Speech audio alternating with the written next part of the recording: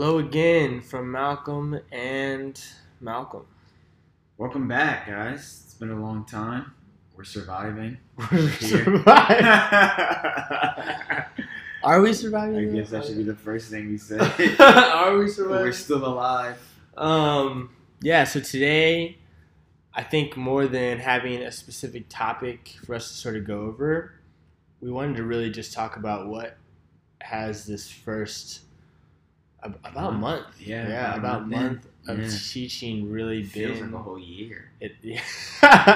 Yeah, so to go through our current feelings about the new year and I guess sort of just talk to you guys a little bit about what this experience has been like, how it's looked similar to what we expected, how it's looked different Yeah. to what we expected, and yeah, what sort of things can we be hoping for and looking forward to going into the rest of the year. So yeah, I would say that this year is looking a bit, I don't know if more challenging is the right word, Yeah. but it's looking like there's a lot more moving pieces that Yeah. I'm having to pay attention to and worry about than what I feel like I even understood Yeah. my role as the teacher to like look like and be. So yeah, what about you?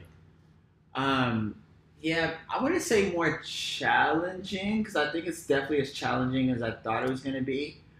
I would say the weight of responsibility is so much heavier Yeah. than what I anticipated feeling like every day just being in charge of those souls of the children is just like, Every day being a valuable learning Yeah, experience like, is like, it's really made me reflect on like literally every action I take, every word I say, like just every little thing, every little detail. I'm just like, was that okay? Like, wait, maybe I could have handled that better. Or like, how should I go about this? And like being a teacher is so crazy because you have to really, it's really like improv. Like I tell people all the time, it's really like acting and like improv where like you just never know what's going to be thrown at you. So every day it's kind of like dealing with that anxiety. Like one thing that I'm surprised about was like that first day anxiety was like very intense, but then it's like I low-key have that like every morning. Every- Like I wake up and it's like walking into like oh, I thought it was just situation me, man. every morning. I'm just like, oh wow, that didn't go away. Like I thought that would go away, but it just didn't. It just didn't. But I mean, I think that speaks more to like the care that we put and like the importance that we place on being a teacher, which I think is very important. So I kind of appreciate it because it keeps me on my toes. Yeah. But it's definitely a lot. Like it's definitely a lot. And like one thing me and Malcolm always joke about is that there really is no tired like a teacher tired, and it is mental, it's emotional, it's physical, it's spiritual, it's like just everything all at once. Yeah, if I could describe it, because I feel like I've tried to describe it multiple times, Yeah. so maybe this will speak to your experience as well. But it's like all day you have a stimulus. You have things that are like coming at you that you have to deal with, and you're dealing with them every second, every moment. And then I walk into the house, I take like a deep breath, and like that stimulus stops for a second, and it's like everything that I couldn't deal with throughout the entire day or wasn't allowing myself to feel throughout the whole entire day, it just hits me like all right then, and it's like I'm more tired than I even knew could exactly really be possible, and then I still have to plan or like get ready for the next day, or we still have assignments which because of an accident I had recently, I'm a little bit behind on my assignments. Thank goodness to Urban Teachers and the teachers being understanding, but yeah, it's just been like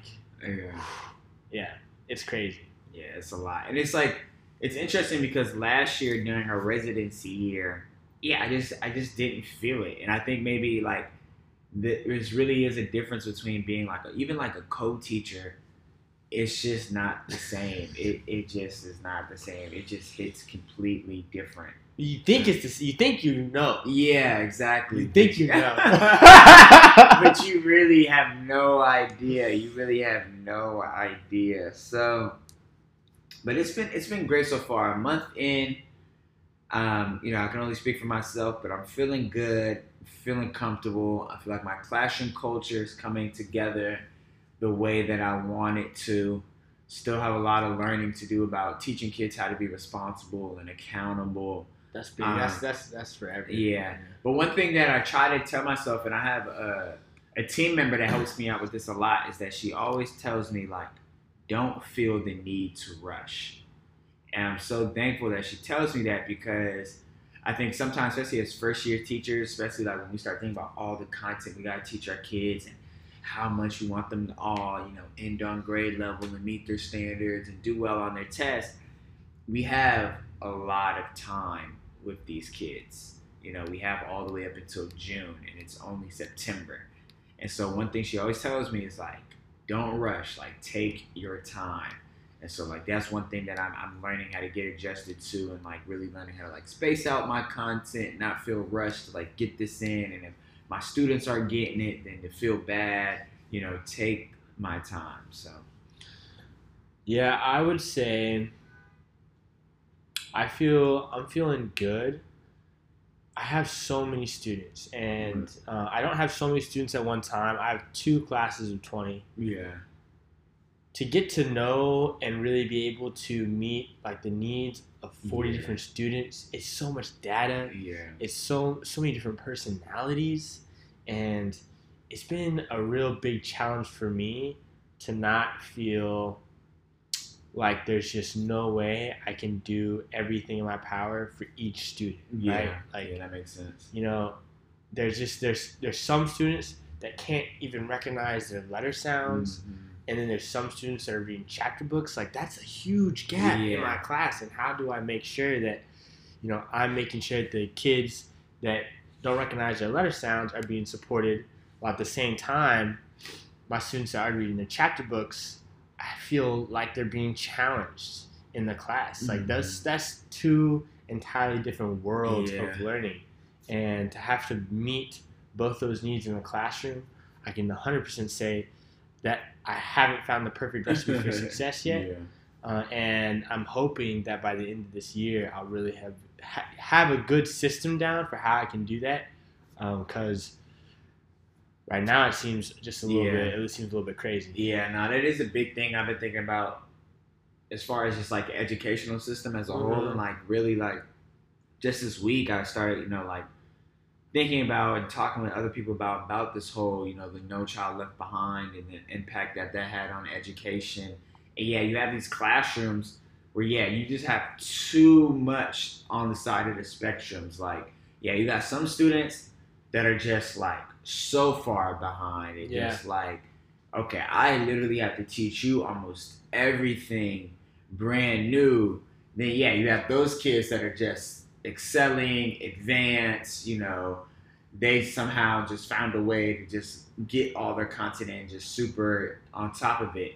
And so, it's like, okay, how do I, like, and some things I have to think about too is, like, is that even possible, right? Is it even possible, like, to have a class? Well, one, it's not fair. That's the thing. It's not fair. It's definitely not fair. And I talk to people about that all the time. Like, there should be some type of process of, like, some schools talk about this too, of, like, not grouping students by grade or age, but by, like, ability and what they know. And it's like, sometimes that seems like it would make more sense, because you could really target, what a kid needs and, like, build off their strengths. But in these classrooms, especially when our classrooms are so dictated by standards and curriculum and standardized tests, it's like, okay, I have to teach to these standards, but you're all the way down here, and then you're all the way up here. Then I have all these kids somehow floating around in the middle. How can I make this all work? So that's something I'm getting used to too, and I have to adjust to, and just trying to figure out, okay, like, how can I make this work for everybody? Because I hate feeling like sometimes I do, even myself, start feeling like, okay, I feel like I'm leaving some kids behind. just because it's like they need so much more. But Yeah. it's like I have, like you said, all these other students. I can't give you the full time and attention that you really need, you know? Yeah, and something else I think we should talk about is just the differences between both of our schools. Because I feel like both of us knew they were going to be different. And then now we're there and we're like, oh yeah. You know, like, oh my goodness, right? So, I believe it was our last episode. We were sort of talking, that one or the one before, we were talking about how we knew just off of the demographics of the kids, as well as the percentage of kids that are at risk at both the schools. We knew we were going to be going into environments that were two different worlds. Yeah. So I think it might be important for us to sort of talk about for sure. that a little bit. So at my school, I can 100% say there is a really big push for community and family engagement. So the parents at my school, very present, have a lot of control on not only things that the school is doing, but also what's happening in the classroom, right? There is a bigger push to make sure that parents are included in consistent and constant communication, and that whole entire aspect of teaching, the parental communication side, is almost overbearing sometimes. It's like it just feels almost inescapable. The location of my school is right next to a university, and so it's a fairly safe, well-resourced community as well. I know that coming up, we're about to have a unit where we do like a neighborhood walk around the neighborhood, and we go to these different businesses, and sort of engage in the neighborhood in that way. That I'm not sure that type of community walk or community engagement might be able to happen around your campus. Yeah. So, Malcolm, how about you? So my school is located in Congress Heights, Washington, D.C. And as far as the community goes, the community is definitely underdeveloped, for sure. Like you said, like that community walk, my school, there's no businesses besides the liquor store, corner store, and I'm trying to think of what else. There's a few churches. Other than that, though, there's nothing to walk around and go see. We've actually been on lockdown twice in the past month for shootings right outside on the same streets our school is at. So it's kind of like in that traumatic environment, and like parents either are not connected enough or don't feel comfortable in a school setting to really connect. And you can see it because our school even has a policy that parents are not allowed in the school building because there have been fights and a lot of frustration and aggression shown towards teachers and parents mutually. So right now our policy is that parents aren't even allowed to walk into the like around the school. Like if I want to meet with a parent, I have to go get them from the front desk, let the office know like she's with me. Is it okay if we go upstairs? Like that whole process. And even I still have some parents that I've never talked to, not once. Haven't reached out to me. I've reached out to them.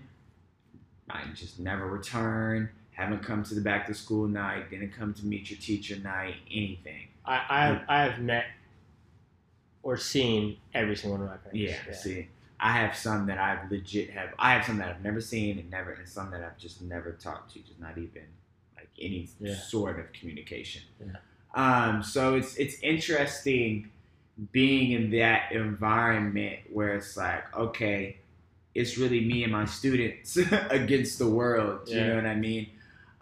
So, trying to navigate that, I've been trying to so my thing is like every week I send out parent messages, whether I've talked to them, not, whether they respond 1 week. If not, I got some parents that I've sent messages and they just never replied. And I use Classroom Dojo, and it was even more interesting about Classroom Dojo is that you can tell when the parents actually read the messages. So I have some parents that read the messages and just don't reply, which I think is kind of weird because I'm sending you literally paragraphs about your student, their behaviors, what they're doing. And then I have some parents that might have connected on Dojo but just never check the messages. Yeah. So dealing with that has been kind of interesting. The biggest thing though is I could see the difference in the students. So it's like I talk to my parents about it a lot. The students that parents are engaged. I've met them. They answer the messages. They comment on the work we're doing. They ask questions. They answer my questions. Those students tend to just, I want to say, mesh better in an academic culture. Like they're just kind of more on top of things. They're doing their homework. They're paying attention in class. They care about the grades that they get.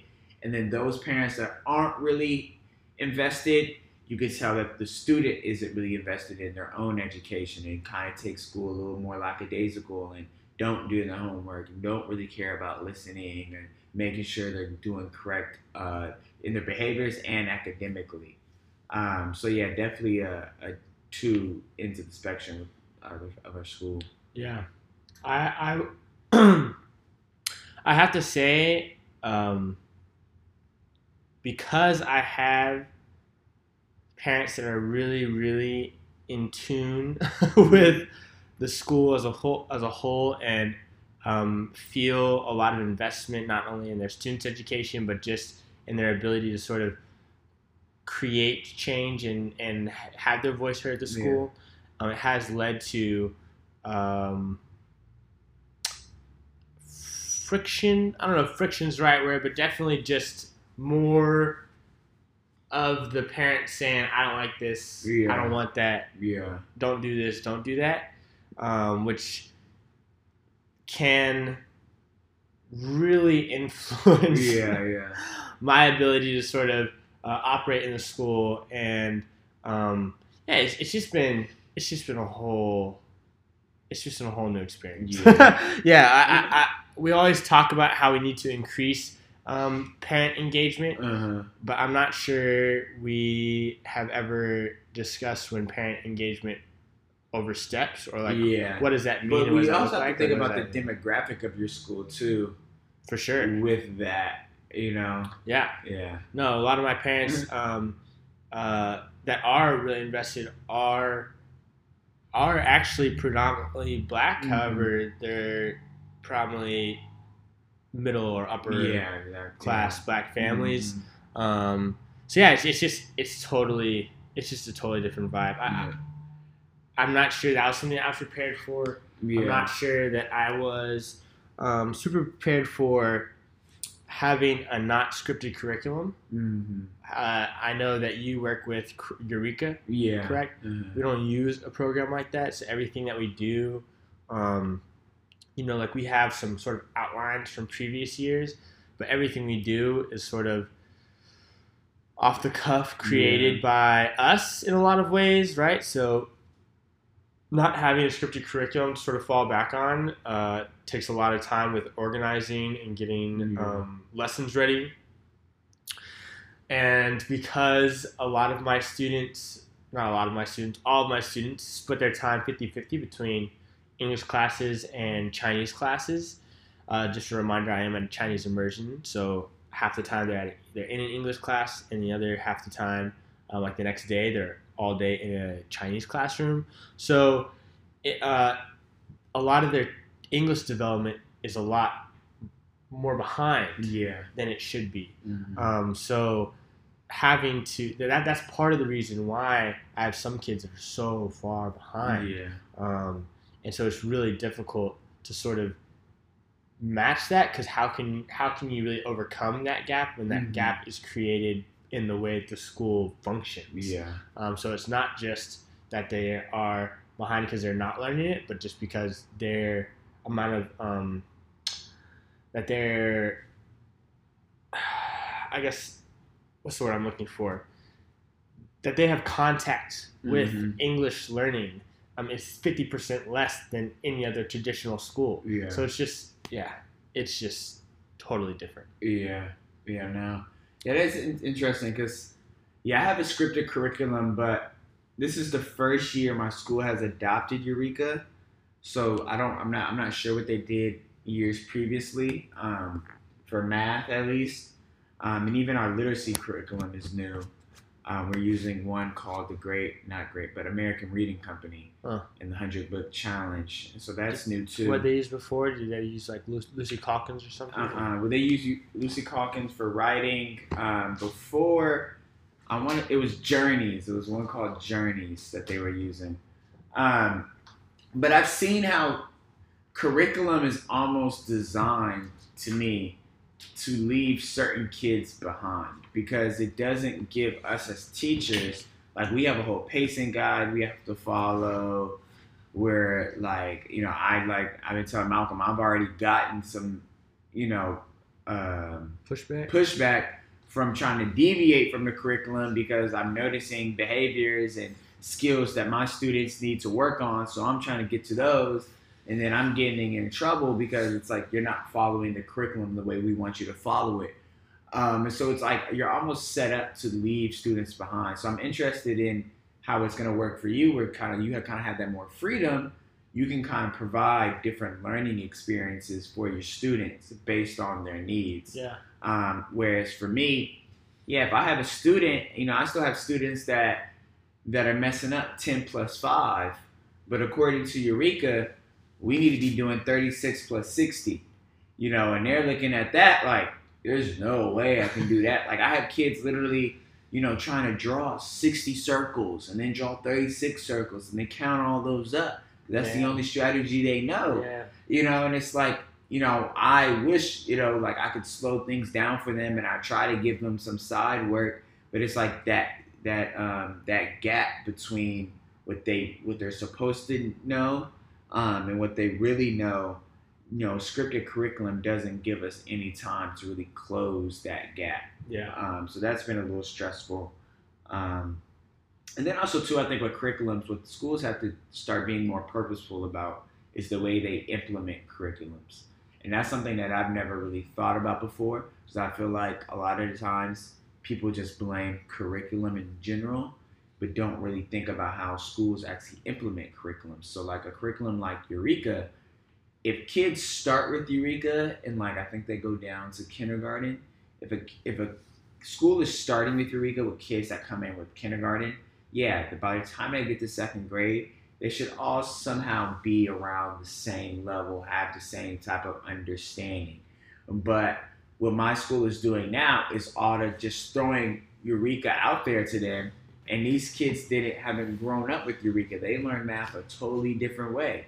So now we're asking them to readjust to a new way, and it's not clicking, and that's part of the problem too, where it's like, okay, on top of learning new math skills, I'm also learning a new way of doing math. And now for them, they're just like, they're too young to really be able to process all of that. So you would think that a school would need to maybe roll something out like that slower. So maybe just starting with kindergarten and then slowly phasing out, or as kids graduate and go on to, I think your school ends at 3rd grade, right? 3rd grade, yeah. Right, so as they go on to 4th grade, those kids will move out, and then the kindergarten would move to 1st, but then that new kindergarten class would start learning Eureka. Yeah, exactly. And then soon the whole school would be on Eureka, but it isn't just like all these kids that were using some sort of other mathematical model or curriculum are suddenly being forced to throw everything that they learned out that they learned previously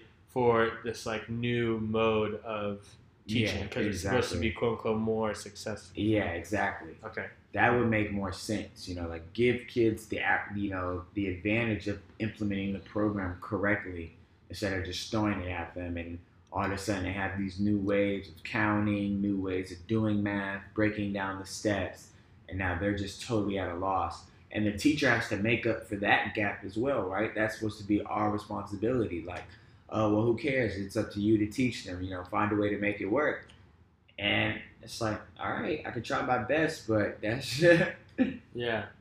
And to all those listening, if you feel like this is a little ranty, it is a little. It is a little ranty. I feel like there's been so much that has happened to us over the past month that it's sort of hard for us to encapsulate it in a single episode. But we wanted to sort of touch base with all you guys and just kind of reopen up our conversation a little bit. Get back into the swing of things. Yeah, because it's just been one thing after another. That adjusting period has been a roller coaster. It has totally been a roller coaster. So I think we're gonna go ahead and close out for today. We just wanted to really give you guys some insight into what we're doing. So again, one thing that I really took away from our conversation is that this has just been really overwhelming in a lot of ways.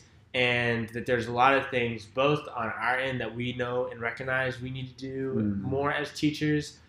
But then there are also a lot of things just in the way that schools are run that really affect the way that we're able to operate and be successful as teachers, right? So for me, that's a big takeaway too. Yeah, kind of like you said, overwhelming, but just trying to find that balance of putting together all the pieces. It's like one big puzzle, and we've just, flipped over the pieces. We have the box of what it's supposed to look like, and so you're just trying to work in that one corner right now and get a head start on it. So that's where we're at right now. Yeah, that's a really good way of talking about it. Yeah, dude. Yeah, we got like part of a house, and part of the seawater is a little bit together, but we see what it's supposed to be looking like, but we can't find any of the pieces in between. Yeah, for sure. So, make sure. Thank you for listening to us and listening to us talk to ourselves. You're more than welcome to check us out on Facebook and on our website, talkingtomyself.org, our Instagram, talkingtomyself_edu. I know that Malcolm has been doing a journal about his experiences in the classroom and has been linking them through the Talking to Myself Instagram page as well. And then make sure to subscribe to us on Apple Podcasts or your favorite podcast provider. I think we're on pretty much everything except for Spotify still. So, we hope you tune in to 2 weeks from now for the next episode of Talking to Myself. All right, talk to you guys soon.